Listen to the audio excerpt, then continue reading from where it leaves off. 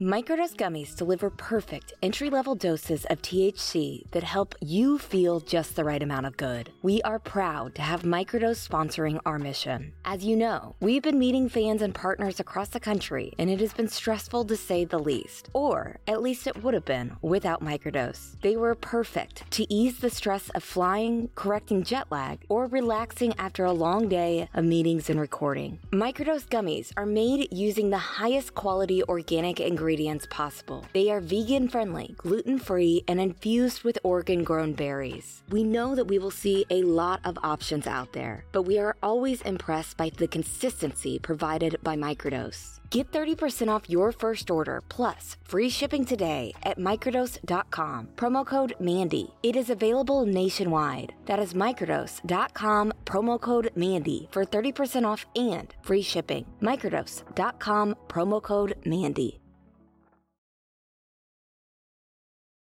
I don't know where exactly the millions of dollars stolen by Alec Murdaugh went. But finally, we have reason to feel hopeful that the recent suspension of a certain attorney connected to offshore accounts will help lead investigators on the right path. My name is Mandy Matney. This is True Sunlight, a podcast exposing crime and corruption previously known as the Murdaugh Murders Podcast. True Sunlight is a Luna Shark production, written with journalist Liz Farrell.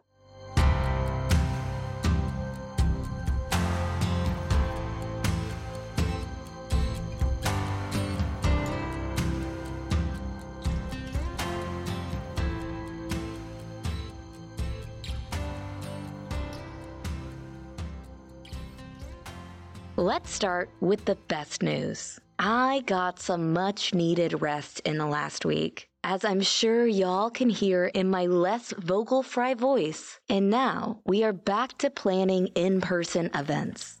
Current dates and details are at lunasharkmedia.com/events. And don't forget, we want you to suggest similar events around the world at lunasharkmedia.com/new events. We've gotten some great suggestions for activities in Denver, Chattanooga, the UK, Sydney, and beyond. Keep them coming, and we'll make some exciting announcements after the holidays.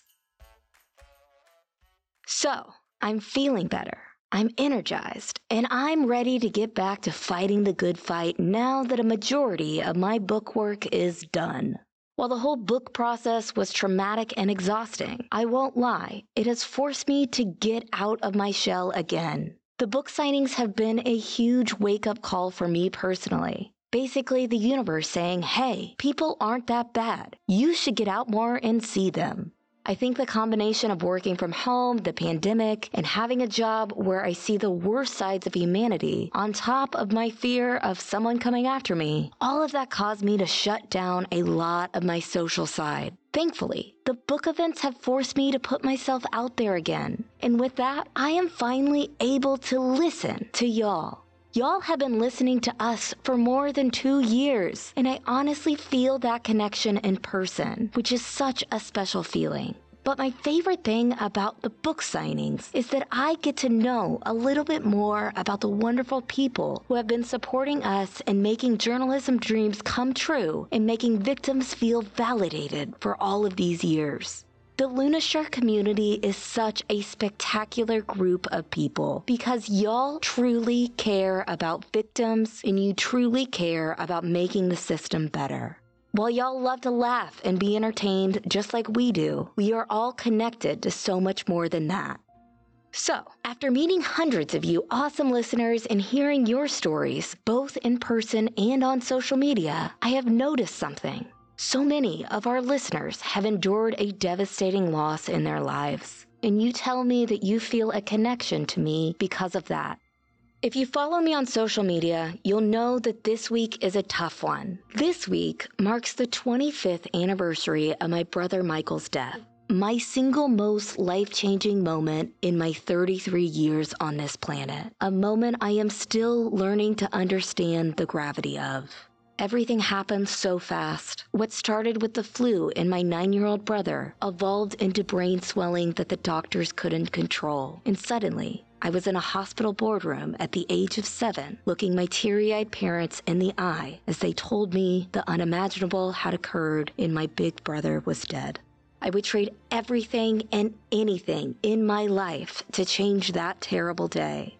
But life doesn't work like that. So I have learned to look for the positive in absolutely everything. I've learned to find purpose in the pain. I have learned how precious this one life we have is, so we best make the most of it. I wouldn't have the drive for justice and for victims if my brother's death never happened. I realize that. And this is all to say that I know so many of you are grieving or hurting in some way this holiday season. But please know, there are people out there who know exactly how you feel and can help you get through it. You are not alone. Please know that one day down the road, you'll be able to take that horrible grief and use it for some kind of good in this world. Please know that the grief doesn't ever really go away, but it does get better and it does get easier. Y'all are fantastic listeners full of empathy and love, and I am honored to be able to bring such a wonderful community of people together to make the world a better place. So thank you for listening. And speaking of making the world a better place, we are making strides here at Luna Shark. Yesterday, we watched several hours of a judicial reform meeting at the South Carolina State House, where several lawmakers and law enforcement leaders talked about ways to improve the system. While one lawyer lawmaker in particular was emotionally defensive of the current system, and by the way, we are watching you, Rep. Micah Caskey, I felt a sense of relief after hearing a majority of the leaders speaking on judicial reform. Finally, state leaders are recognizing the fact that many people in this state are tired of the way we elect our judges. Particularly, they are tired of the backroom deals, they are tired of the lack of transparency, and they are tired of the lack of accountability, especially among our judges. As I always say, systemic change is difficult, and it does not happen overnight. The fact that lawmakers are finally seeing that the public is fed up with the system, and the fact that we have forced these decision makers to finally recognize that the public's trust in the system is eroding, that is a big deal. I heard multiple lawmakers yesterday say things like, this could be a major opportunity for us to be on the right side of history as our justice system seems to be at a breaking point. From the hours that I watched, it felt like the good old boys like Micah Caskey, who faithfully defend our system no matter who it hurts, particularly the JMSC and the influence of lawyer legislators in the selection of our judges, they are becoming the minority in South Carolina, even in the leadership positions. And let's be clear here. If the JMSC did not exist, I believe thrice-accused rapist Bowen Turner would still be in prison. The Bowen Turner case gave us the clearest example of how the JMSC works against the public's interest and in favor of privilege and power. A thrice-accused rapist with a history of violating his bond conditions was suddenly given probation. Because his attorney was an influential lawyer lawmaker and the solicitor who gave him the deal, David Miller, was working on increasing his chances of becoming a judge. That very clear example of corruption happened more than a year ago. And yet, even with the eyes of the world on the JMSC, even after they heard victims pleading to them to not approve this man with a track record of making bad deals at the expense of public safety, even after so many of you sent messages to the JMSC with your concerns as to why Miller should not qualify to become a judge in South Carolina, the JMSC, the one that Rep. Micah Caskey is a part of and steadfastly defends, they gave him the green light. And Micah Caskey and other good old boys will still scratch their heads and blame the media for twisting the truth about our justice system. They are making these dirty deals right in front of our faces. But the meeting went on all day, and I never heard a single one of them point out the elephant in the room, that the JMSC had the opportunity to prove to the public that they could be trusted with screening judges with David Miller. They failed that test by giving him the green light. It is that simple, and they deserve every bit of sunlight and scrutiny that will be shined upon them in the next few months. We are still waiting for the transcript of that meeting where Dallas Dollar's father told the JMSC exactly why they shouldn't vote for him. And don't worry, we will have a full episode on that when we get the transcript and before Miller gets voted on by lawmakers. What is important is that they are hearing us, finally, and many of the decision makers seem to be ready to change the system, specifically to improve transparency and accountability, and that is a big deal. We have a few quick updates for you, as usual. Both are unfortunately about Russell can't admit defeat Lafitte, a man we should have been calling Daddy's Boy from the very beginning. Or maybe I mean Daddy's Fall Boy. First, we want to clarify some confusion that we've seen out there since a report was published in the media 2 weeks ago about a judgment that Palmetto State Bank appeared to receive against Russell Lafitte for more than $2.3 million. It might have seemed like yet another win for the institutions that allowed these thefts to happen, but this wasn't anything new, and that's why we didn't cover it at the time. Meaning, the bank is not getting an additional amount of money. Palmetto State Bank was granted this $2.3 million judgment against Russell back in August at Russell's sentencing hearing. Remember when we were outraged by the more than $3.5 million the federal court ordered Russell to pay in restitution to the bank and to PMPED? That $2.3 million is the part that Russell was ordered to pay to the bank to cover the $680,000 payment Russell made to PMPED when their little scheme was discovered. The $750,000 unauthorized loan Russell gave to Alec, a $285,000 line of credit that was extended to Alec to pay off the money he had taken from Hannah Plyler's account, $155,000 that represents half of the checks stolen from Hakeem Pinkney, $175,000 that represents half of the money taken from Natasha Thomas, and more than $700,000 to cover investigative costs. The week after Thanksgiving, the bank filed that judgment in Hampton County because judgments must be filed in the county where the property in question is. Meaning, Russell's money is in Hampton County, and this is a lien against the more than $10 million in assets that we learned he had during his trial. We expect to see a similar filing by PMPED, which will get $1.2 million from Russell. One interesting thing to again note about this restitution, the bank is waiving all post-judgment interest on what the federal government says Russell owes them. Meaning, even after being convicted of 6 felonies, all of which involve his criminal mismanagement of money at his family's bank, he is still getting cut a break. That is where the outrage should lie. No other customer of Palmetto State Bank would get that kind of treatment. Especially not one who, for all practical purposes, was stealing from the bank. I've gotten into some heated discussions with people involved in this case about what I see as PMPED and Palmetto State Bank continuing to protect Alec and Russell. It's a matter of semantics, really, because, as I'm often told, the firm and the bank aren't protecting Alec and Russell, but rather themselves. So think about that for a second. How are they protecting themselves by cutting breaks to the people who did them so dirty? The second update is that the Bureau of Prisons has finally published Russell's release date.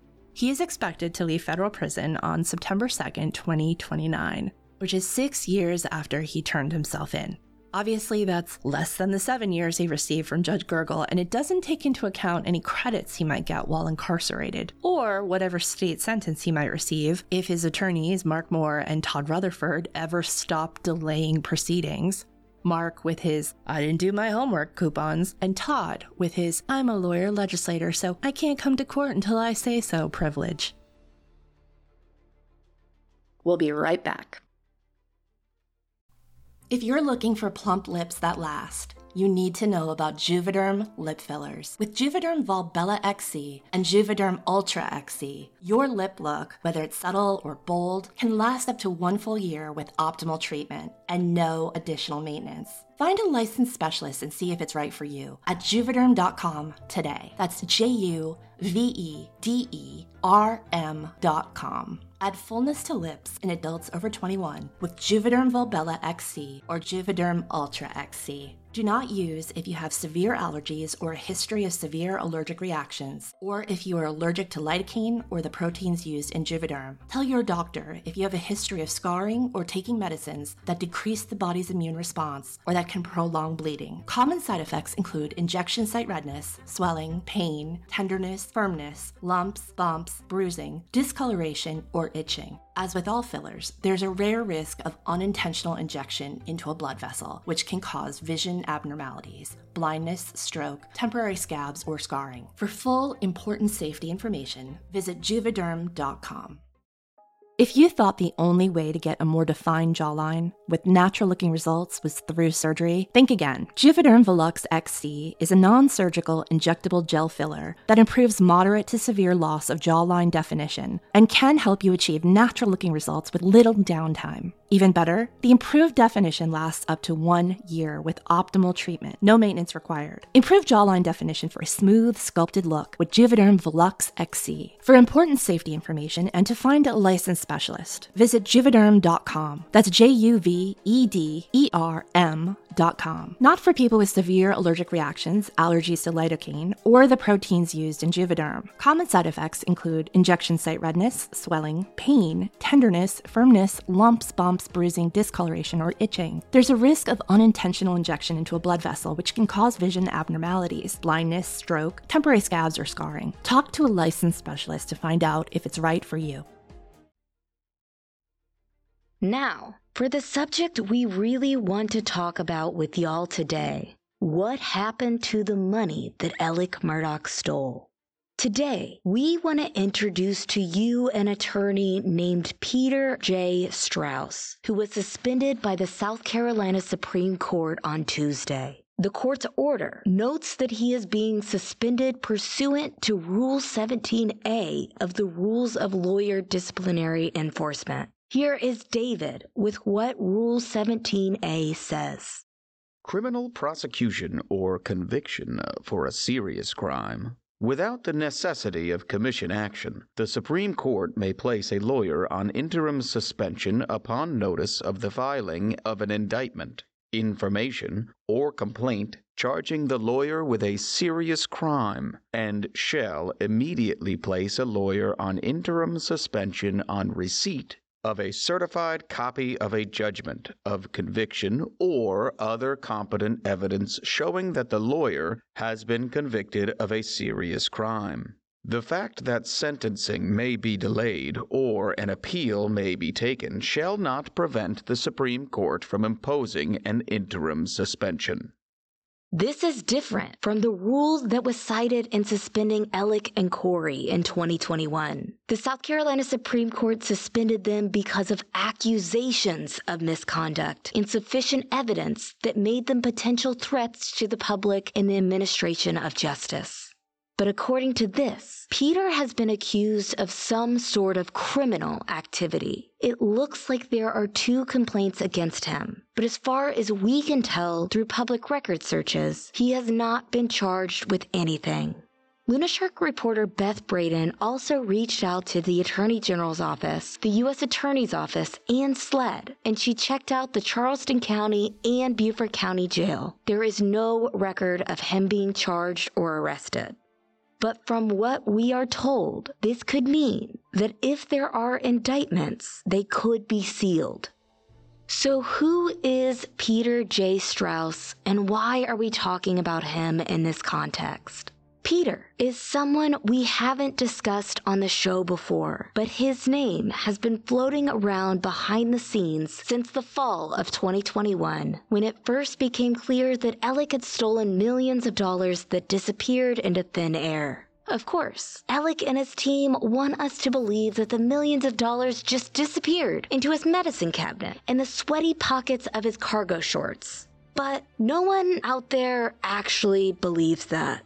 The most plausible theory, and the theory we are hearing from some of our best sources in this case, is that the money is in protected entities, housed in offshore accounts. As we said in the Murdaugh Murders Podcast episode 73, which was somehow less than a year ago, but it feels like ages ago, lawyers know how to protect their personal assets from liability. They have access to all sorts of tricks of the trade when it comes to that, and obviously when it comes to their tax burdens. Sticking to the personal liability angle, yes, Alec, according to the state, seems to have gone into full asset hiding overdrive when the boat crash occurred, and again after the murders occurred, and again after he was arrested. But it is also likely that he'd been doing this long before the crash. We can see how he put the Moselle property and the Edisto Beach House in Maggie's name. We know he was thinking this way, at least as far as land goes. We have both heard stories about certain South Carolina attorneys traveling out of the country with suitcases filled with cash intended for illicit international investment or deposit. We still don't have a full understanding as to what, if any, overseas assets might exist to Alec Murdaugh. However, we know that Alec left the country on a private plane to the Bahamas after the murders and before the Labor Day shooting incident. And we know that he went to Guatemala with his family in what seemed to be like a hasty trip in 2018. We have no idea why he took these trips, where he went specifically when he got there, or what he did while he was there. But we have been told for a long time that the FBI has been looking into the money trail, which is why this next part is really interesting. That brings us back to Peter. Remember the Calverts case we mentioned in True Sunlight Podcast episode 2.1? Let's start there. To recap, the Calverts were a wealthy couple in their 40s living on a yacht in Sea Pines on Hilton Head Island. In March 2008, they went missing. Liz Calvert was an attorney who worked in Savannah, Georgia. John Calvert managed the couple's portfolio of timeshares in Sea Pines, a well-known resort on Hilton Head's south end. Their accountant was a man named Dennis Gerwing. The case took Hilton Head by storm and continues to be one of the island's biggest mysteries. The question is still on everyone's minds, and there are plenty of theories swirling around. What happened to Liz and John Calvert? The couple were last seen on March 3rd, 2008, when they had an evening meeting scheduled with Dennis in Sea Pines. Liz Calvert had discovered serious discrepancies in their books and had basically given Dennis an ultimatum: explain where this money is or we're going to the FBI. John considered Dennis a close friend, so this ultimatum was potentially a friendly gesture, as in, let's give Dennis a chance to explain himself. Unfortunately, this ultimatum was what did them in. So the couple went missing, and all eyes turned to Dennis Gerwing since he was the last person to see them alive. Dennis naturally was like, oh no, they're missing. I have no idea where they went. Then he hired a criminal defense attorney with mad connections in the solicitor's office, and more specifically, to a powerful man who carried 2 solicitor's office badges with him at all times, apparently. That is Corey Fleming, Alec Murdaugh's best co-conspirator. Then, 8 days after the couple went missing, Dennis was found in a timeshare in Sea Pines in what was one of the most prolonged and bizarre suicides in the history of embezzlement. We'll get into the Calvert case more in a future episode, but suffice to say that Dennis took his own life using a cheap steak knife after taking a large amount of Benadryl. Part of his suicide note was written on a bedsheet. His handwritten note read, "I have acted completely alone in all actions committed. I knew the risk of this happening and believe taking myself out of the game is the best way to move everyone as quickly as possible past all events. All anger should be directed towards me." It also said, "It all happened at SPC." SPC is Sea Pines Center, where his office was and where he had met with Liz and John on March 3rd. The other note, written on a tan bedsheet, said, "Slowway," something illegible. "Warning, to ready to wake up see," something illegible. "Brain keeps flashing with a flash memory of old event, the bright, like a computer going off." He did not directly admit to killing Liz and John, but it turned out he had stolen millions of dollars from clients, including the Calverts. That money was never found. His business partners spent the next several years paying back the missing money to their clients. Questions remain about where that money went and what the people in his life knew about it. And suspicions remain about why Dennis was mostly concerned with exonerating those in his circle and moving, quote-unquote, quickly past this. Like I said, we'll talk more about this in a future episode. Okay, so Dennis's body was discovered by his business partners and 2 of his lawyers. Sort of. They went to the timeshare where they knew he had been staying because sheriff's deputies had messed up his house during the execution of a search warrant. His business partners and the lawyers broke into the apartment, went upstairs, and saw the note on the bedsheet. They tried to get into the bathroom, found it locked, and called the police. One of those 4 men who went to check on Dennis Gerwing was Peter J. Strauss. In 2008, Peter was a new tax attorney on the scene on Hilton Head Island. No one knew who he was at the time. He had just passed the bar in 2006 and had graduated from the New England School of Law in 2005. In 2007, he got married and moved in with his wife on Hilton Head. Together, they had 4 children before separating in 2017. Soon after Gerwing's death, Peter became known on the island as a high roller. According to divorce filings, Peter opened his law firm in 2009 and became involved in the captive insurance business, which became extremely lucrative, quote unquote. 1 year later, he drafted a Cook Island offshore trust account and made the trustee an entity called Southpac Trust International, according to court filings. This is where he allegedly put a lot of his assets. Side note, according to Forbes, which has published several pieces written by Peter Strauss, quote, "A Cook Islands Trust is an asset protection trust set up under the laws of the Cook Islands, widely considered to be the most secure trust jurisdiction on the planet." The article states that, quote, "There are many conceptions surrounding the offshore trust, the main one being that it is a means to hide assets. Unlike other offshore trusts, the Financial Supervisory Commission is the body responsible for regulating financial services in the Cook Islands. In addition, the Cook Islands Financial Intelligence Unit is responsible for anti-money laundering and anti-terrorism finance operations for the Cook Islands." What strengthens the Cook Islands Financial Intelligence Unit is the extensive anti-money laundering legislation passed by the Cook Islands government, which ensures that any Cook Islands trust opened is legal, ethical, and regulated. So that's what the article says. The trust is currently at the heart of a malpractice case against Peter Strauss, filed by his ex-wife, and a family court case that was remanded to probate court and is under appeal.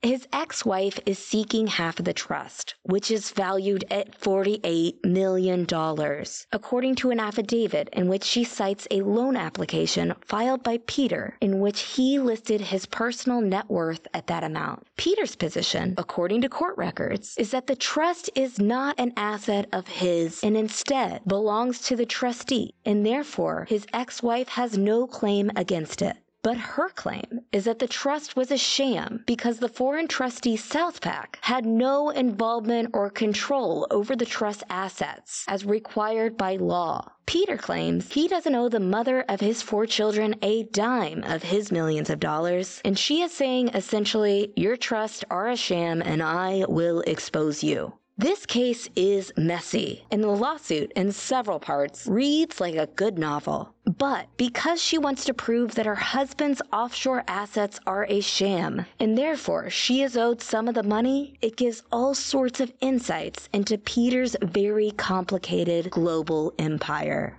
While Peter claims to not really have any assets, the divorce papers accuse him of living a very lavish lifestyle that includes owning 3 private jets and an airplane hangar and flying around the world on them, spending between, get this, $400,000 and $800,000 on his travels, and spending an extra $100,000 a month on credit cards, owning multi-million-dollar properties, including a 17,000 square foot office complex that he built by himself, and living in a multi-million-dollar home and owning part of a winery in South America. And something of note I have to point out. I noticed over a dozen mentions of the Bahamas in court documents. You know, the place where Alec mysteriously jet-setted off to in August 2021 when he realized that SLED was onto him and his walls were closing in. Peter has several accounts and companies based in the Bahamas, and he was well known to travel there via one of his several private planes, according to court documents. Again, y'all, this divorce case is messy, and we could talk about it for years if this was an entertainment podcast about random people's business. But we are here to answer an important question. Where is Alec Murdaugh's money? Or rather, the money he stole.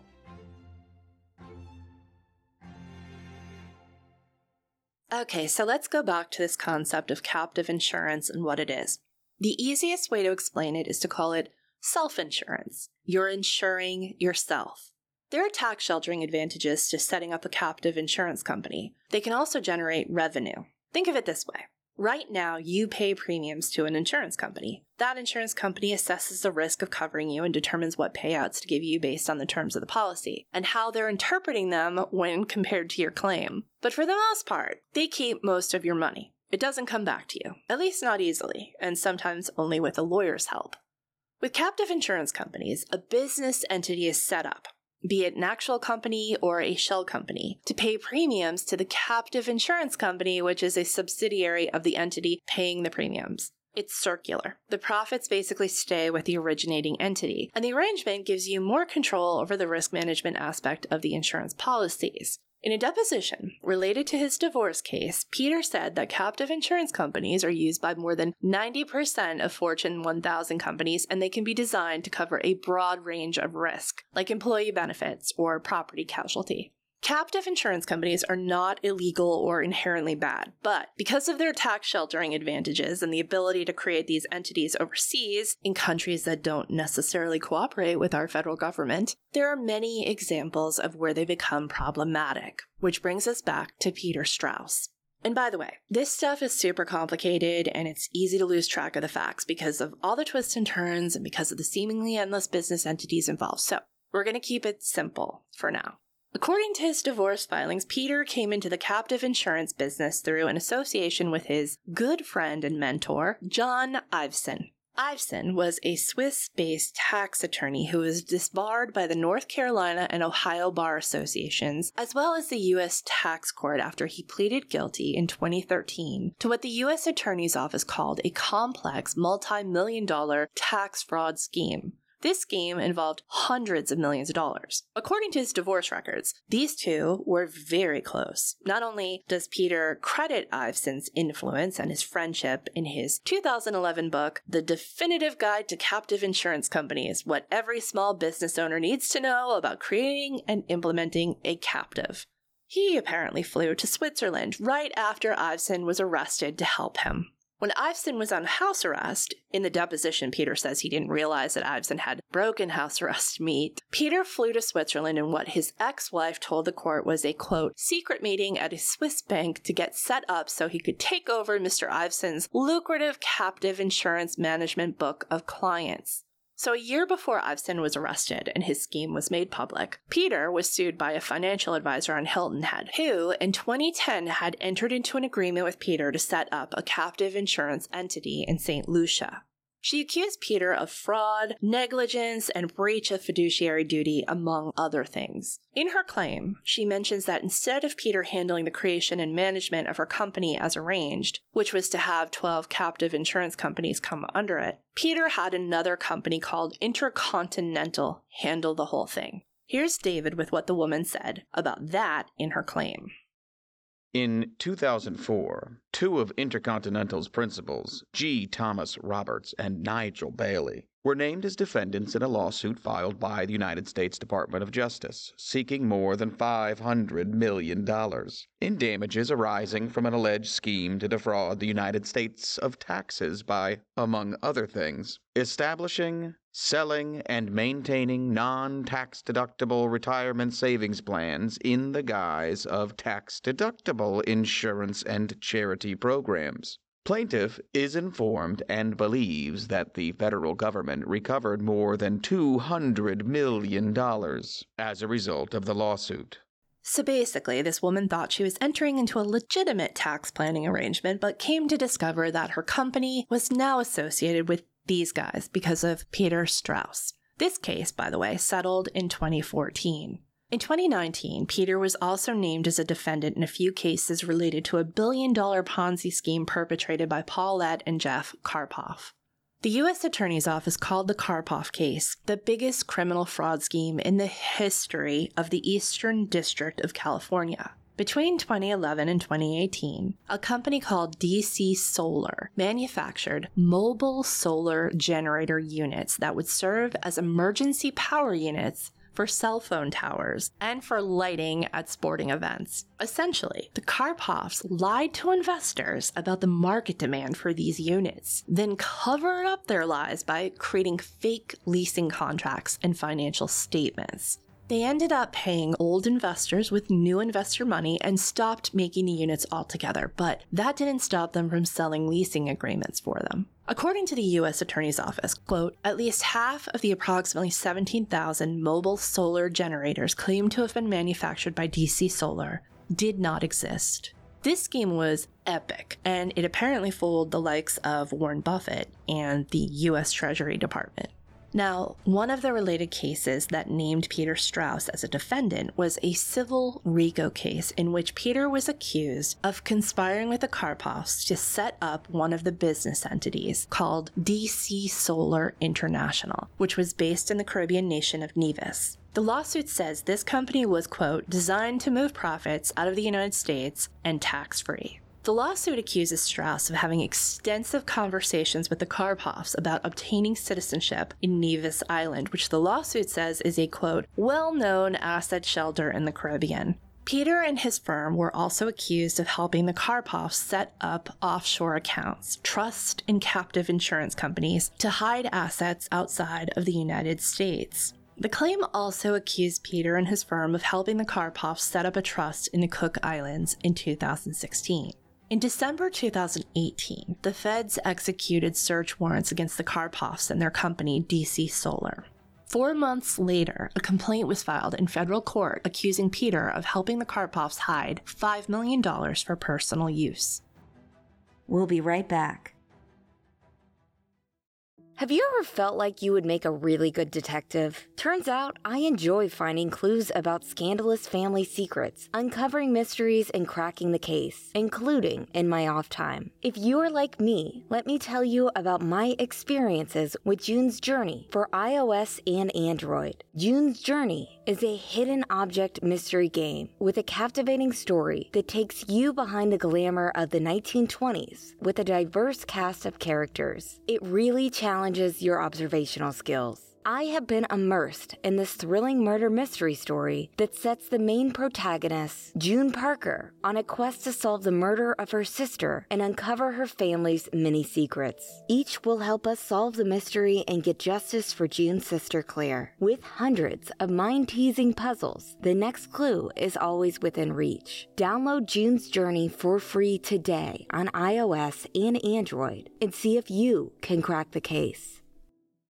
How's your sock drawer looking? Scary? Maybe it's time for a spring cleaning and a refresh. Bombas just dropped a bunch of absurdly soft new socks, tees, and underwear to help you get that drawer in a better place while doing a little good too. Once you try Bombas, you will never look at socks the same way again. They have obsessed over details, like foot-hugging honeycomb arch support and cushioned footbeds that feel like little pillows for your feet. Personally, I love that Bombas has a 100% happiness guarantee. So if the dryer or our pups eats a sock, looking at you, Luna, or if you're unhappy with your purchase for virtually any reason, they will do whatever they can to replace it and make it right. Get comfy this spring and give back with Bombas. Head over to bombas.com/Mandy and use code Mandy for 20% off your first purchase. That's BOMBAS.com/Mandy and use code Mandy at checkout.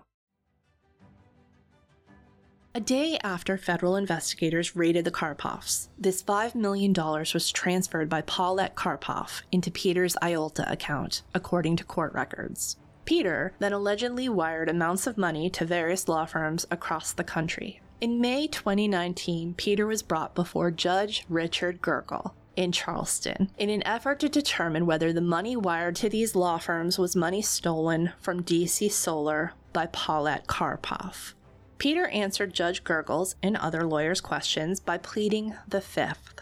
According to the transcript from this hearing, Judge Gurgle seemed surprised and irritated by this. He asked Peter for clarification as to why he was doing this. In other words, Judge Gurgle was like, "Are you doing this because your responses might incriminate you? Is that what you're telling me?" Peter answered that question by again asserting his Fifth Amendment right on the advice of counsel. Here's how Judge Gurgle responded to that. Yeah, but that's... Advice of counsel is not a Fifth Amendment right. Fifth Amendment right is that you have a right to remain silent because your response may tend to incriminate you.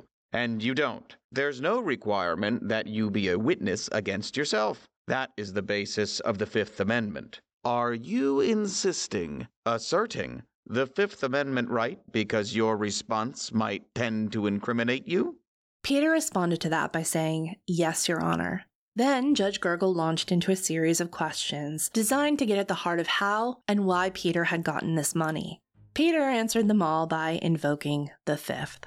Before Peter left the witness stand, after he'd invoked his Fifth Amendment right dozens of times, which further complicated the matter, Judge Gurgle told him this.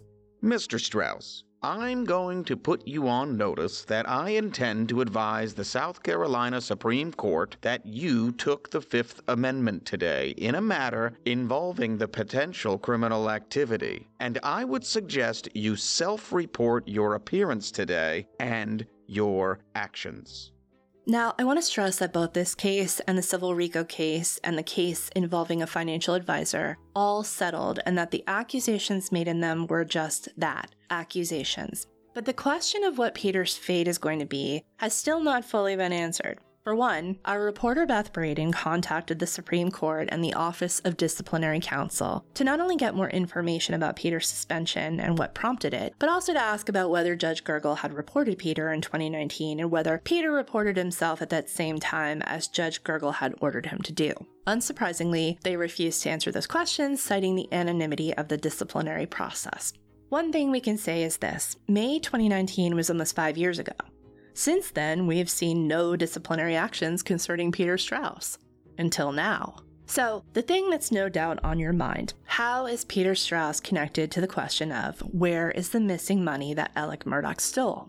Sources have told us that while this disciplinary action isn't likely to be directly tied to the Murdaugh case, if at all, it's providing the first brick in a path that investigators believe might lead to the money. Meaning, investigators are considering the possibility that Peter Strauss might be able to help them get some answers about where the money is and how Alec could have done this. Peter obviously has extensive knowledge about the complex captive insurance trade, and he's a low-country attorney who set up shop in the 14th Circuit, home of Alec Murdaugh. The timing of this is pretty notable. So the question is, could this be the break in the case that we've all been waiting for? So real quick, before we end today's episode, we want to give you an update into Becky Hill's case and some of the things we have been finding out as we continue to dig into the effort to take her down so that Alec can get a new trial. The most important thing for everyone to understand is that two things can be true at once. And there is only one central question here that matters when it comes to Alec Murdaugh's conviction. Did Becky Hill tamper with the jury? We not only believe that answer to be no, Becky did not tamper with the jury. We have a bevy of well-placed and well-informed sources who say this same thing. Now, as far as her ethics complaints, remember, two things can be true at once.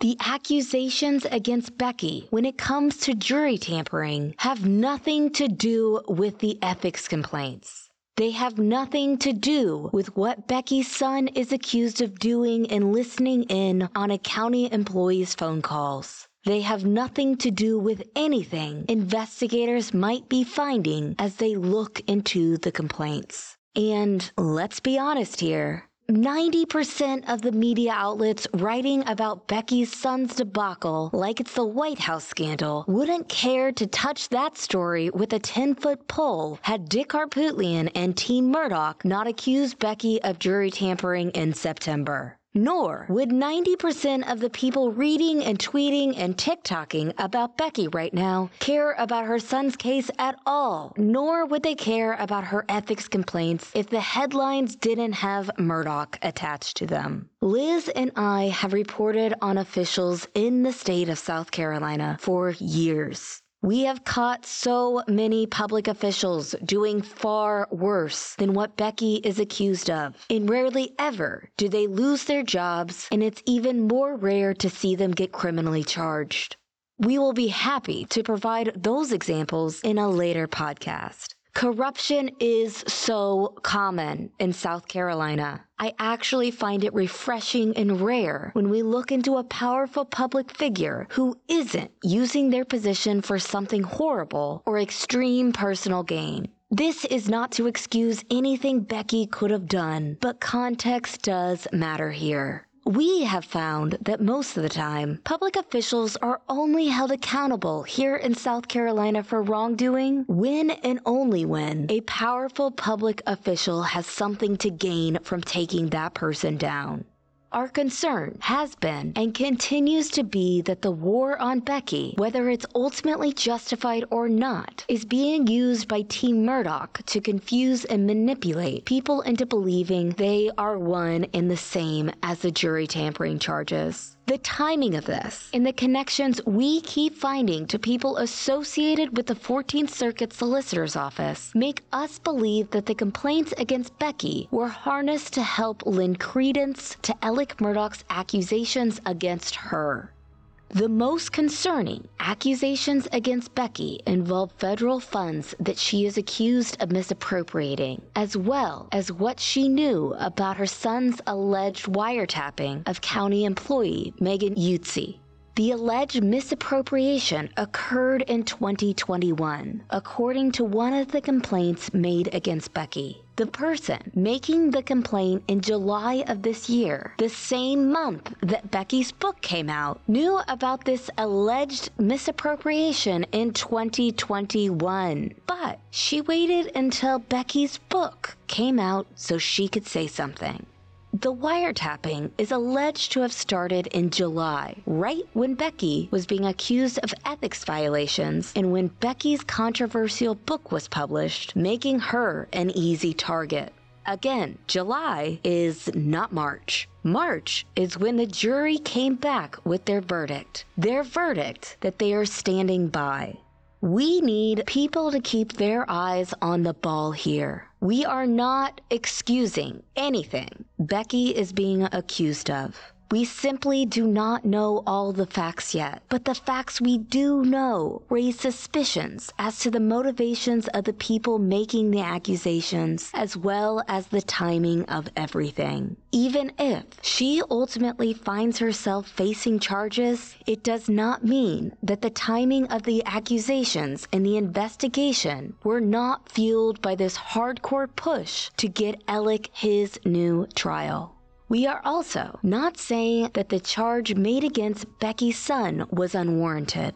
But that doesn't mean that it is not being used and exploited by those in Team Murdoch's circle to help further Alec's cause. Let's be clear. We are not on Team Becky here. And I personally apologize if we have ever given that impression. We are on team, let's not allow Alec Murdaugh to dismantle the justice system once again. We are also on team, everyone in public office who is doing wrong should be held accountable, not just those who make for easy targets. And most importantly, we are on team one system of justice. And Alec Murdaugh being granted a new trial based upon the facts that we have seen so far is not an example of one system. We hope that South Carolina's judges are paying attention and that whoever is appointed to hear Alec's motion for a new trial, that they are able to hold two opposing thoughts in their head at once. And we hope they constantly ask themselves this: what does this have to do with jury tampering? And we hope the media starts asking themselves that question too. We will keep digging into the Becky Hill accusations, the missing millions, Stephen Smith, and the many mysteries tied to this never-ending story. Stay tuned, stay pesky, stay in the sunlight.